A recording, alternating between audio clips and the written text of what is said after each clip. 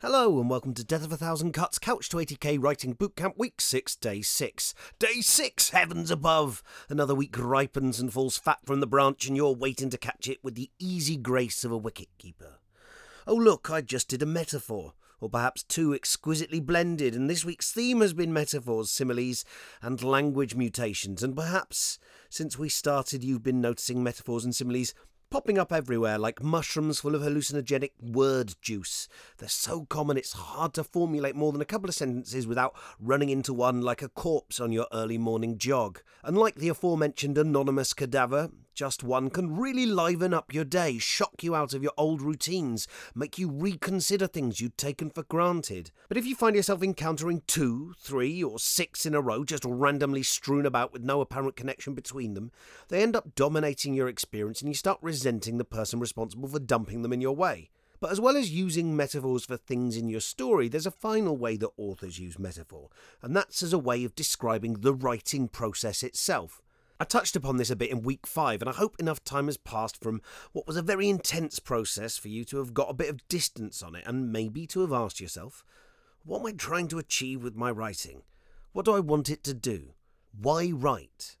Now, I gave you some authors' responses last week, and often when writers talk about writing, they resort to metaphor. Writing is a journey, writing is a calling, writing is like giving birth, writing is a war, writing is like being an archaeologist, digging up fragments and making sense of them, writing is like being an explorer, writing is like cultivating a garden, writing is a seduction, writing is a con job.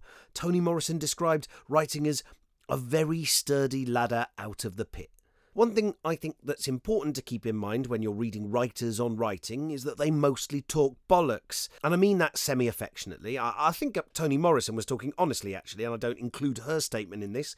But a lot of authors are conscious of wanting to sound all artsy and grand, or perhaps witty and self-deprecating, or perhaps gritty and realist. But they're desperate, absolutely desperate, to be interesting when they say whatever they've got to say. They want to come out with something pithy and memorable for the consumption, crucially, for the consumption of non-writers. Accuracy is less important than a kind of poetic truth, and poetic truth is just a euphemism for something that feels intuitively right to me, which is just a euphemism for something which confirms my prejudices. And that's okay, I like reading stuff that makes me feel comfortable in my beliefs, but it's not helpful when you are trying to replicate the process of writing a novel for yourself, for 2 reasons. 1. Most of the authors whose opinions on writing make the most cultural noise have benefited from colossal sales in relative terms, making their experiences by definition atypical. They may say that's irrelevant, to which I retort, oh, what a surprise, the rich person says money isn't important. 2. Your goals and needs are your own. Not some rando living maybe half a world or half a century away. So today, look, we're going to lock this shit down. I don't know how you lock down shit. Handcuffs wouldn't work unless you froze the poo first. And who wants to explain why they're handcuffed to a frozen poo? Not I. I'm taking it into custody so I can understand myself as a writer, sir. Then all of a sudden you're an article in a local newspaper and all over Facebook, and your original quote has been twisted out of context by malcontents. Look, in a second I'm going to get you to write your personal writing manifesto. But it's going to be less pretentious sounding than that. I've never read a writing manifesto that doesn't make it sound like it's been written by wankers. But I suggest you focus on less on artful articulations of what writing is similar to, and more on the 2 questions I mentioned earlier. What am I trying to achieve with my writing, and what do I want it to do? Your answers to this can be big or small. I'm not demanding you say, I want my writing to transform humanity, if that's not what you're interested in. What are your goals? Or maybe another way of running it at it is, what are your values? What is great writing to you? What things would you have to see in your writing to make you feel satisfied or happy? I don't think there's anything at all pretentious about asking yourself those questions. In fact, it seems really stupid not to, and maybe try and write down some answers. Do you want to write adventures that make your readers feel excited, or to give them an escape from difficulties in their lives? Do you want to write challenging parables that grapple with social issues and change readers' minds? Do you want to push the boundaries of what a novel is? Like for me, I don't know, it's hard to say. I want to write rich, shiny things where love exists and there's adventure and weirdness. I like magic and other words. I like peril.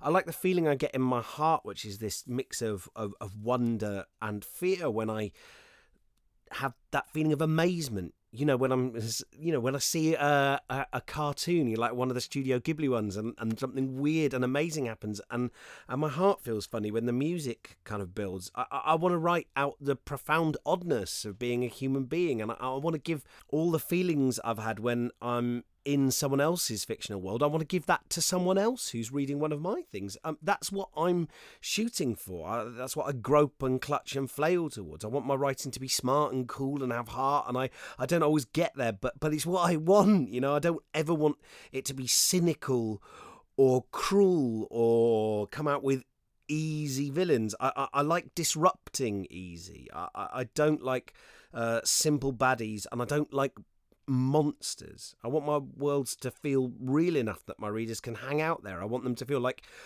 behind every cupboard door, if they opened it up, there would be intricate, specific stuff. And when they look up from the book at the end, I want the world to look different to them, if only for a moment.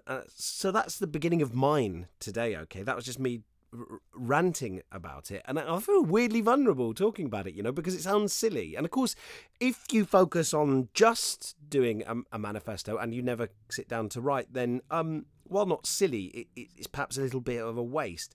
But you have been writing every day for this cause, so I think you've earned the right to have like a moment of reflection where you ask yourself, what does this mean to me?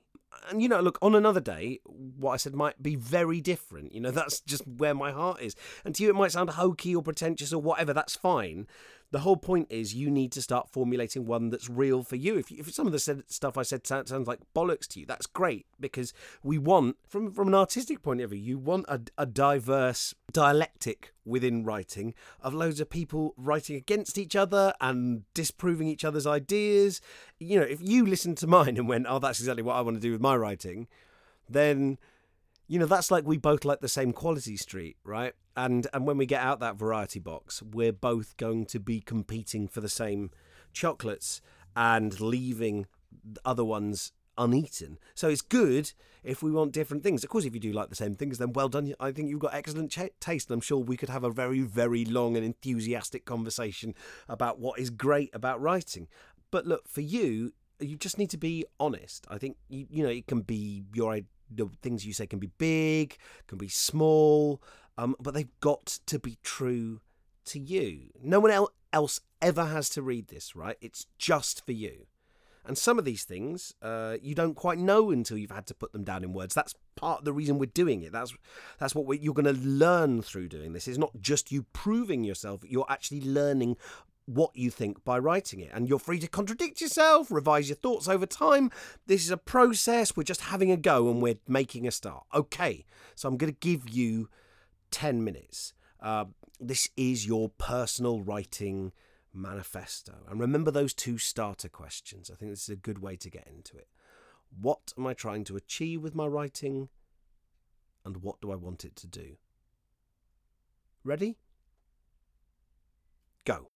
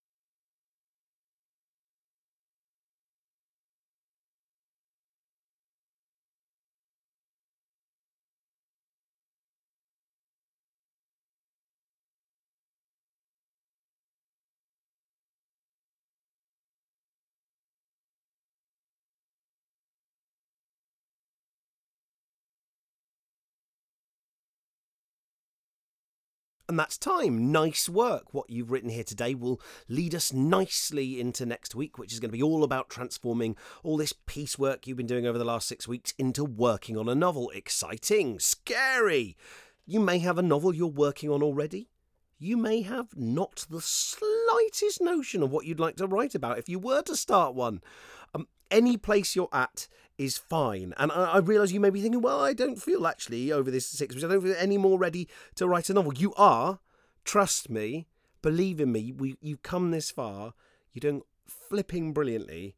And we're going to get you there. It's going to be ace. And you're going to feel empowered and amazing.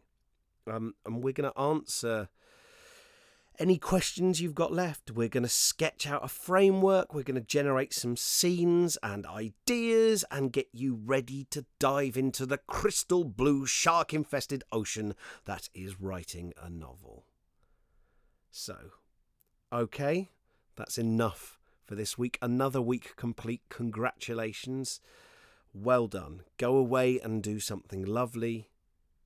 Take care of yourself. You're wonderful. And I will see you in a short while.